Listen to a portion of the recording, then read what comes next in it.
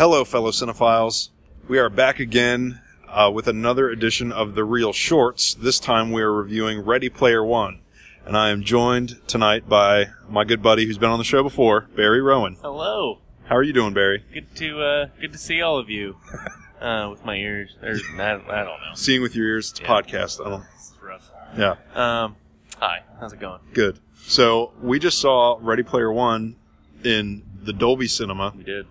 Can we maybe try to explain a little bit of what Dolby Cinema means? We didn't get much kind of at the beginning with like the previews.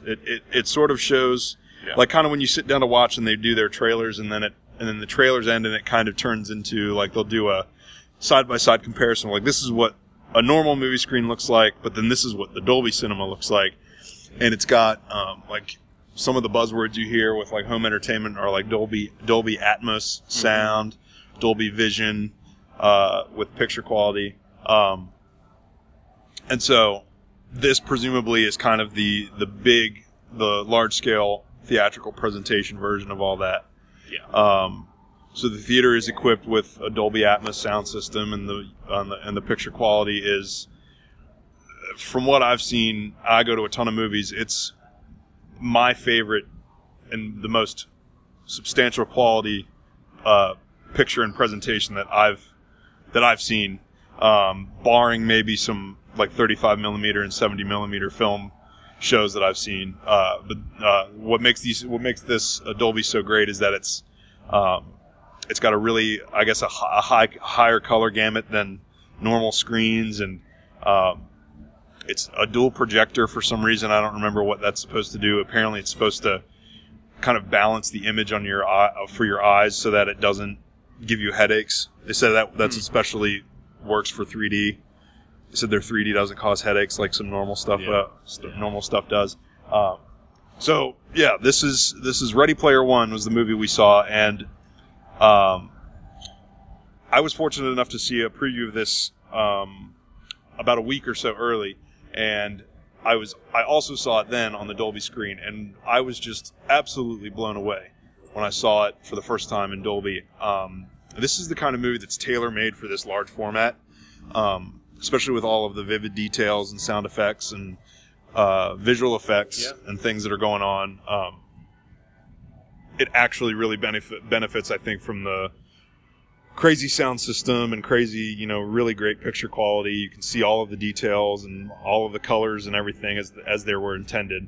And I think that made the film presentation a lot better. But the film as a whole, judging on its own merits, is just really, I think it's awesome. Yeah. I don't know. I didn't ask you on the way out, so what did you think, just off the top of your head? I enjoyed it. Yeah. I'm gonna kind of be a cranky old man about it, but the Dolby thing was cool. Yeah. It's cool, but for me, it kind of felt like, sort of a one-note thing. I don't know. It's so like, it's probably lame to say it, but I was just like, I just want to see the movie. Yeah. But it was cool. As far as the film goes, is that what you're asking? Yeah. Yeah. I thought it was a little bit long overall. Mm-hmm. It's just under 2.5 hours, I think. Man, felt a little and for me, it kind of it actually kind of moves for a lot of 2.5 hour movies, especially 2.5 hour movies of this ilk. Yeah, I think the pace is amazing.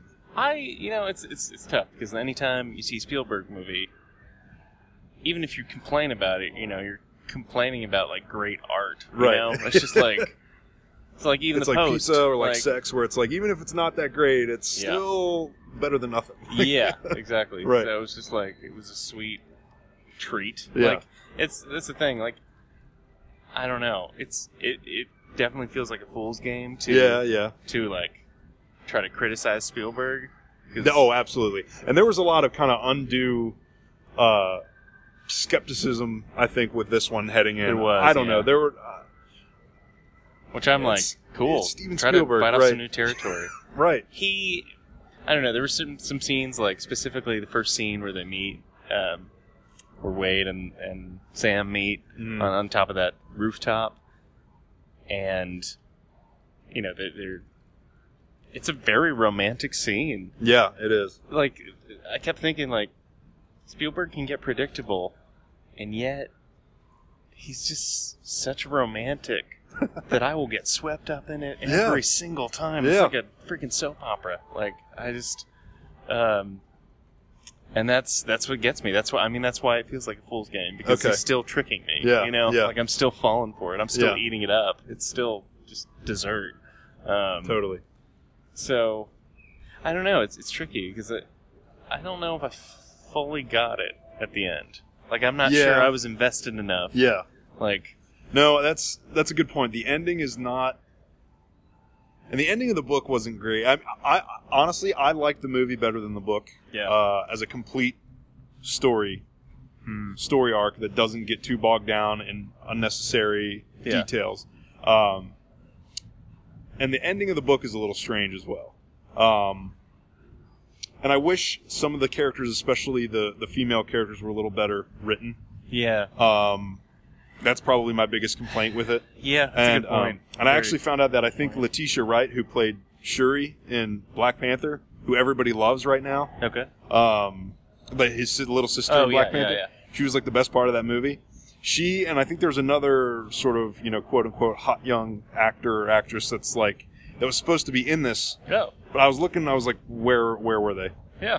And I can only imagine that they had their roles significantly cut. Man, I was actually really excited to see that Lena Waithe was in it. Oh, yeah. Yeah. How awesome is she? But at the same time, you know. Yeah, I get like it. her. Yeah. I think it's awesome that we've got, you know, a gay black woman in a Spielberg movie. Yeah. You know, it's going to be get all this exposure. I think that's awesome. Yeah. But she's not a wonderful actress. I think she was better in this than I had seen her in Master of None, for sure. I think she's definitely growing as an actress. Yeah. But I don't know, you know, that said, not to single her out, because I didn't feel like it was a great acted movie. Like, Ben Mendelsohn was good. Yeah. Ben Mendelsohn, as always, especially in the villain role. Wade, I don't know his name. Sheridan. Wasn't blown away. He's done better. I just thought, I don't know, even the voiceover I didn't think was greatly acted. You know, it's tough. It's tough for actors to be working in a film like this where things are not tangible and the actions they have to perform, they can't actually perform them. Like, I can't imagine that's such a tall order for an actor. But what's interesting about this, too, is that it's... we've seen... Spielberg's also dabbled in some of the motion capture features, like... didn't he do... I guess he produced that Tintin movie that came out a few years ago. Did he... No, I think Peter... Or did he direct it? Because I thought it was either him or Peter Jackson. Yeah, maybe you're right. I don't know. But so he was cool involved movie. with that one, and then he was he on the Polar Express? That was Zemeckis, I think, who then also did A Christmas Carol with Jim Carrey for Disney. All the Zemeckis love. Yeah, wasn't that cool? I mean, that was just filmmaker fun right there. Yeah, and Spielberg and Zemeckis have worked together, I think a number of times, so that's kind of fun that they were... No shame. He was able to kind of get shit up all day. It was the Zemeckis cube for the Rubik's cube, and then all of the Back to the Future references were on point. Yeah, you get to see. For me, you get to that point where it's just like, just keep feeding me that stuff. I'm not even going to worry about the story because I'm just like, do more cool things. Go inside a Kubrick movie. Like, is that not the best part of the whole thing, though? It's pretty fun. Like, it just, as somebody that's just into movies, like, to kind of be telling yourself, oh my God, Spielberg basically just remade a couple of the best scenes of The Shining, and just like he just went inside that world and played in Kubrick's world and just played with it. Which you know he loved. Oh my God, I can only imagine. Like, if there's one thing that I would want to ask Spielberg about, specifically with regard to this movie, in addition to so many countless other things, it would definitely be what this meant to him, kind of getting to dabble with. That's a good point. The Shining. But I would have loved to have seen him read Ernest Cline's book and then think, okay, how can I relate this to me even more? You know, what if he had changed it to be kind of, you know, his passion project about cinema? Like maybe what Scorsese did with Hugo. He could approach, you know, film. Maybe he's traveling through films. I mean, I would love to see him go even deeper into that Kubrick thing and, like, follow through with his passion and his because I mean he had a great relationship with Kubrick. Yeah. And you know, I feel like he could have told maybe even a greater story about two creatives, like he was doing with this one. Right. Maybe if he had gone a little closer to the heart. Again, it feels dumb to say this about Spielberg. It's like, who am I? Right. No, but he has said that the reason he always thought that this movie should have been done by a younger, hipper, quote unquote hipper director. So he hired himself. Well, he read the book. Right. He read the book. Yeah. And he thought, there's no way that I can do this. This belongs to somebody younger. But then he got hooked on the idea of virtual reality and a live simulation that totally takes over the world, and he was so drawn to that idea that he couldn't resist being the one to tell this story. And it just happened to be, based on source material that would literally not exist without him in the first place. Yeah. So it seems kind of like the whole thing has come full circle creatively with That's fair, yeah. him directing the movie adaptation. I mean, and he did lean on a lot of the Back to the Future stuff, which is fair. I mean, to that point,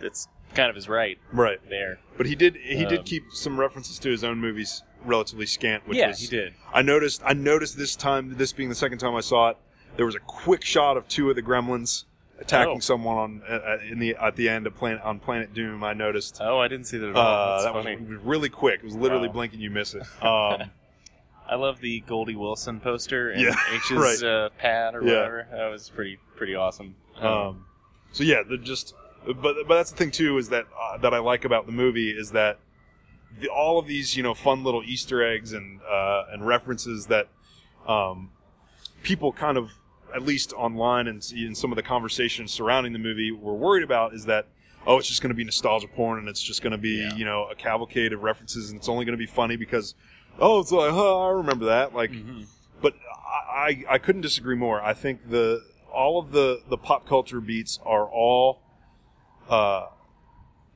they're all kind of in dialogue with the scene and the characters themselves, and the two are so ingrained with each other that they can throw Hello Kitty in there and it not and it's just tricky. Be a thing. But I still have this feeling like the emotion feels a little repetitive. Yeah, like it just feels like classic Spielberg, which again is gold. But there's nothing wrong with that. How do we reinvent that? How do we shake that up a little bit? So as Shake It Off plays, I'm saying how do we shake it up a little bit? I don't know. Well, if I did, then I would have emailed him. Gotten through immediately, and then we would have, not be having this conversation. Taking a meeting at Amblin's offices. As I do. But I think you've got a point there, but this is the first movie of this kind that he's made in, you could argue Indiana Jones and the Crystal Skull, but not really. Even before that, it's been probably, it's pushing 20 or more years. You think AI has any relation AI to this? maybe. AI is probably the closest then. I kept thinking about even AI. AI is kind of more in tune with like the sort of Alex Garland brand of sci-fi right now, or Minority Report or War of the Worlds maybe, which are pushing. War of the Worlds was 2005. So it's been a while since he's done kind of a big sci-fi popcorn adventure, and especially one where the book kind of owes a lot to sort of those classic Amblin years that we all think about, like the Goonies and Gremlins even, and he didn't even direct all these, just stuff that he was attached to even as a producer throughout like the late 70s and most of the 80s, and then the early 90s you got Hook. Those ones where you think of like the kids that were our age when the movies came out, kind of being on an adventure, they're in peril, and then Hook is a great example of, I feel like, Spielberg's, emotional tendencies and a great actor like Robin Williams just feeding off of one another and really living like that, really thriving. Yeah. And maybe that's what we needed in this movie. Yeah. Just that relationship that it was existing. Yeah. But thinking of AI, I started thinking like, I think, how old was Kubrick when he died? I think he was like 70. Something like that. I mean, late 60s, early 70s. Spielberg's what, 75, 76? Is he that old? I don't know if he's that old. Born in what, 46, I think? Maybe 72. Okay. I think he's in his early 70s. Yeah, 71, 72. Yeah. Anyways, It makes me think, though, like, AI was this passion project between Spielberg and Kubrick Yeah. before Kubrick died. Right. Maybe Spielberg needs, some young Padawan or something like that. Some filmmaker, Who could take over his next big movie Get when he dies in the middle of a it. Denny, Ridley Scott thing going Yeah, here. I mean, okay. that worked out great. Yeah. So, God, I can't imagine. Just because it's hard to imagine just kind of, losing a guy like Spielberg. But, I know, right? yeah. But What will cinema do? I mean, from my review, it sounds like we'll be fine, right? But yeah, no, you're fine. But I seriously do worry about it. I don't know. I like this movie a lot. Not because of I noted I said something on Twitter earlier where I said this movie's taps into its nostalgia factor not for the reason that's plastered all over the trailers. I think it taps into the sense of nostalgia that comes with specifically the kind of movies that Spielberg used to make, and that's kind of what I was trying to get at. Mm-hmm. Was that especially the first time I saw it, it sort of tapped into this special kind of sort of childlike wonder that comes with, not just with the story with characters on screen, seeing and doing amazing things, and even realizing that their own selves, but just kind of the visual splendor of some of those the 80s kids movies that he did, and how exciting all of that was when all of those things worked in tandem with one another. Sure.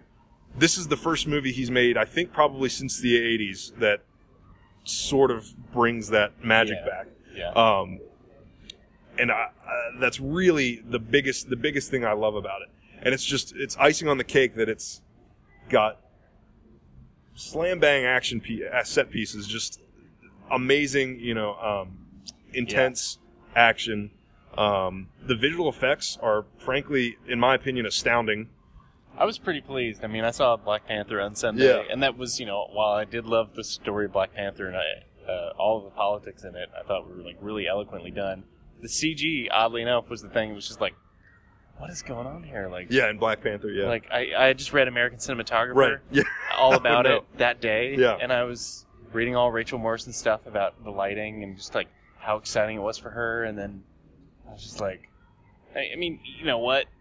Not to go on a tangent about lighting in Black Panther, but like, I'm sure you can light it well. It's just matching that, and it just didn't feel like things were matching. It was like, Forrest Whitaker's not there, Right. but I felt really good about this one. Yeah. And I mean, it's kind of got this, I don't know, easy. I don't know. It's got maybe some sort of advantage in the fact that it's set in the video game world, so there's a lot of leeway there. Yeah. Wade doesn't have to look perfect in this. Doesn't have to look perfectly realistic in this world.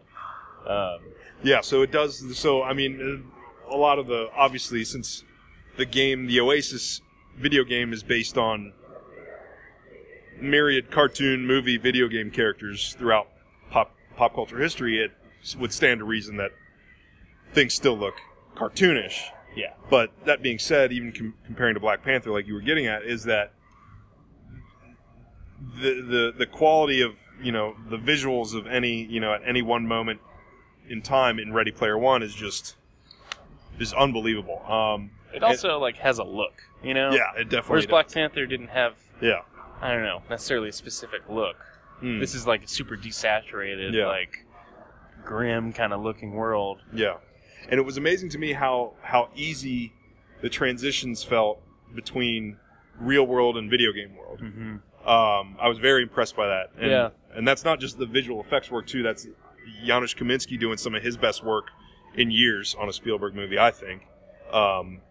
And talking about earlier, circling back to the beginning of the conversation where you were wondering how Spielberg might be able to reinvent himself kind of coming into this kind of a movie. Yeah. I think it's shot like no other movie he's ever done, especially some of the Oasis sequences. There are a lot of just swooping tracking shots that kind of and single take stuff that just kind of swoops across the landscape and down to a kind of a really subjective point, and then we'll kind of zoom out and swirl around again and focus on another point, and then we'll kind of defocus and swirl around the object again and kind of take another angle.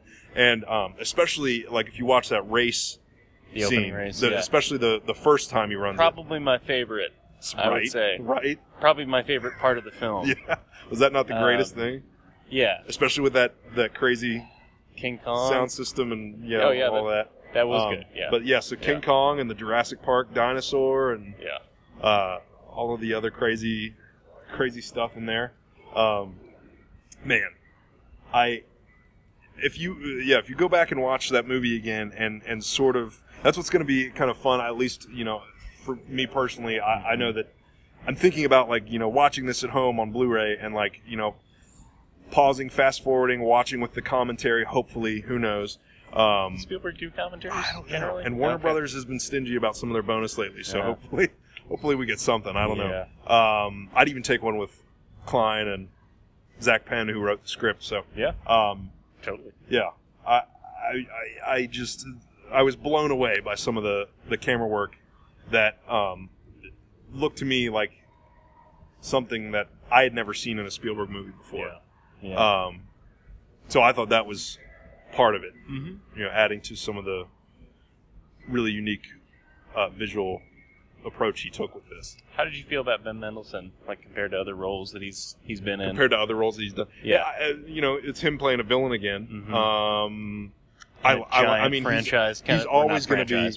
But I think he's always going to be, at worst, serviceable. At best, amazing. Yeah. As a villain, and I think he kind of falls somewhere in between. I always think he's interesting. Absolutely. I really kind of want to see him do another just dirty, gross role, though. Yeah, I like. And just be kind of a slime ball. My favorite role of his by far is his character on Bloodline. Did you ever watch Bloodline on Netflix? He was the most interesting part of that show. Absolutely. Kind of took a Joker to Batman role with him and Kyle Chandler in that show, and it's oh my God, he's amazing. And so just even kind of I liked him better in this than even Rogue One, where he played Orson Krennic. Sure. Krennic, a nasty villain in Rogue One, but again, not a guy that's given. Yeah, there's a lot of he does a lot of posturing in that movie. There's a lot more wiggle room, I think, in this role. I feel like he's done some movies, some villain roles where he does some posturing. I think in this one, he actually, especially later in the film, he actually kind of gets down to business. Yeah. And he plays it with kind of two different sides, but even the one side is kind of he's trying to be nice, but he knows at his heart he's an asshole, and so it's kind of interesting to see how he kind of plays with sort of the dynamics of Nolan Sorrento. In that scene where he's lying to the kid about knowing Fast Times at Ridgemont High, and the difference between that and John Hughes movies. Yeah. The way he was selling that, I really enjoyed watching him lie to this kid. Yeah. It was just fun. Yeah. Because he's just I don't know. He's so smarmy, but he's great. He's so smug. Yeah. He plays a great asshole. Just so good. Yeah, he certainly does. But yeah, overall, it's never a wasted experience seeing a Spielberg movie in theaters. I mean, because can't agree more. At some point in our lives, we're gonna be like, oh yeah, Spielberg movie would come out, and we would all go to the theater. Yeah. I mean, you didn't miss a Spielberg movie, right? And not that I don't love his period dramas with Tom Hanks that he's been making for the last 20 years, but I'm so happy he's made another movie like this. Yeah. And I've heard him speak in a couple of interviews with this one getting ready to come out, and he said that he wasn't sure how this experience was going to go. He said that this is his third most difficult movie he's ever done, after Jaws #1 and Saving Private Ryan, I think, was #2. He said Schindler's List was a cakewalk, right? Apparently not. Yeah, apparently it was a cakewalk. Walk in the park. Yeah. Only the greatest movie of the 1990s, arguably. But so, did you ever see that documentary on HBO about him? Yes, it's on my list.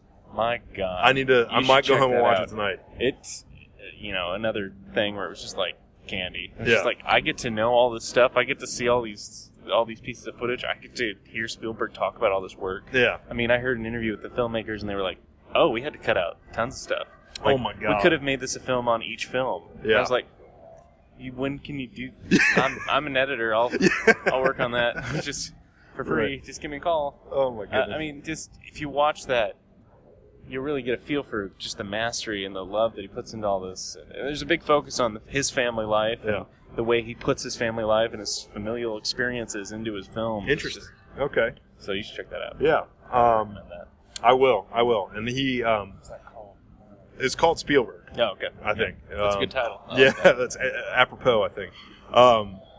But I guess the last thing I mean, I could go on for a while with this movie, but I think the last thing I would mention is that he has said that this has kind of reinvigorated his interest in making movies like this.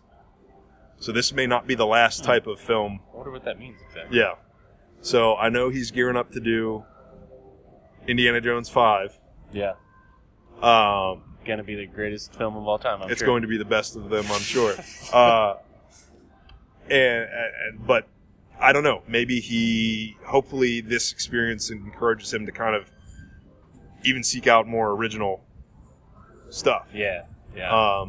Because if anybody can get like $150 million sci-fi action comedy made, it would be Steven Spielberg. I would love to have him like have a couple Coppola moments where he makes something like Youth Without Youth, or starts writing, a few original personal films, really just trying to, I don't know. I'd like to see him do a horror movie. Yeah. That would be kind of interesting, wouldn't it? Yeah. Maybe one. Well, like do one and then if just... If it was eloquently done, Yeah, that would be interesting. Yeah. Because I don't think he's really done one before. Aside from Poltergeist, but I mean... Oh, yeah. I don't know. He was the ghost director, right? On that I just hope that they come out and be like, Friday the 13th reboot scheduled for 2022, directed by Steven Spielberg. I don't think that's going to happen. I just want him to... I really want to see him put himself in a corner, against the wall. Yeah. And who knows what that means. Right. It would be cool to see him kind of pull a PTA and find a collective to shoot a film with, to physically shoot the film. Yeah.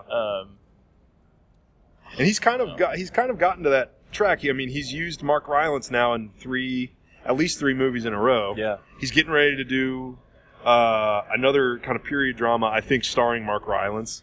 I don't remember the name of it. I think it's about a priest. 2. Yeah, right. The Squeakquel. But so he seems to be kind of, and obviously he works with Tom Hanks a lot. Yeah. And, he's worked with the same cinematographer over the years, and largely John Williams does all of his music. And so he's got sort of a creative group that he sticks with most of the time. It would be cool to see him work with, I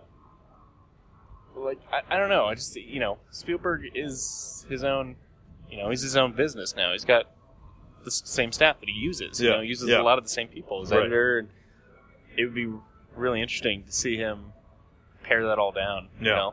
Pull out the tools, and this is the one podcast that will convince him to do that. I hope he hears this. Well, thank you guys. I hope you get out to see Ready Player One while it's in theaters. If you can, find it in a Dolby Cinema. If not, if you don't have one of those, IMAX is the way to go. Just sit really close to the speaker. Yes, your seat will rumble. You can even do in the cinema? Yeah, who knows? Yeah. It's like Barry was saying. Even though it's not like a Spielberg masterpiece, it's, and leaning into more of my thought, I think it's as good as it needed to be. I think it's as good as anybody could have reasonably expected. And it's Steven Spielberg doing a movie that reminds us why we loved him for these kinds of movies to begin with. And it's filled with all sorts of fun action and some comedy beats that are pretty good, and stick around for all of the good stuff. There's a lot there to unpack, and hopefully you enjoy it. But once you see it, make sure you talk to us about it. I'm always at TheRealBennyC on Twitter and Instagram. Barry, do you do not have social Twitter, media? But I have an Instagram. It's Barry_Weaver_Rowan, because that's easy to remember. Yeah, just listen to this podcast. I literally just did that because David Lowery's is like that. So, and who better to emulate? All right, guys. Thanks. We'll see you again soon. Cool.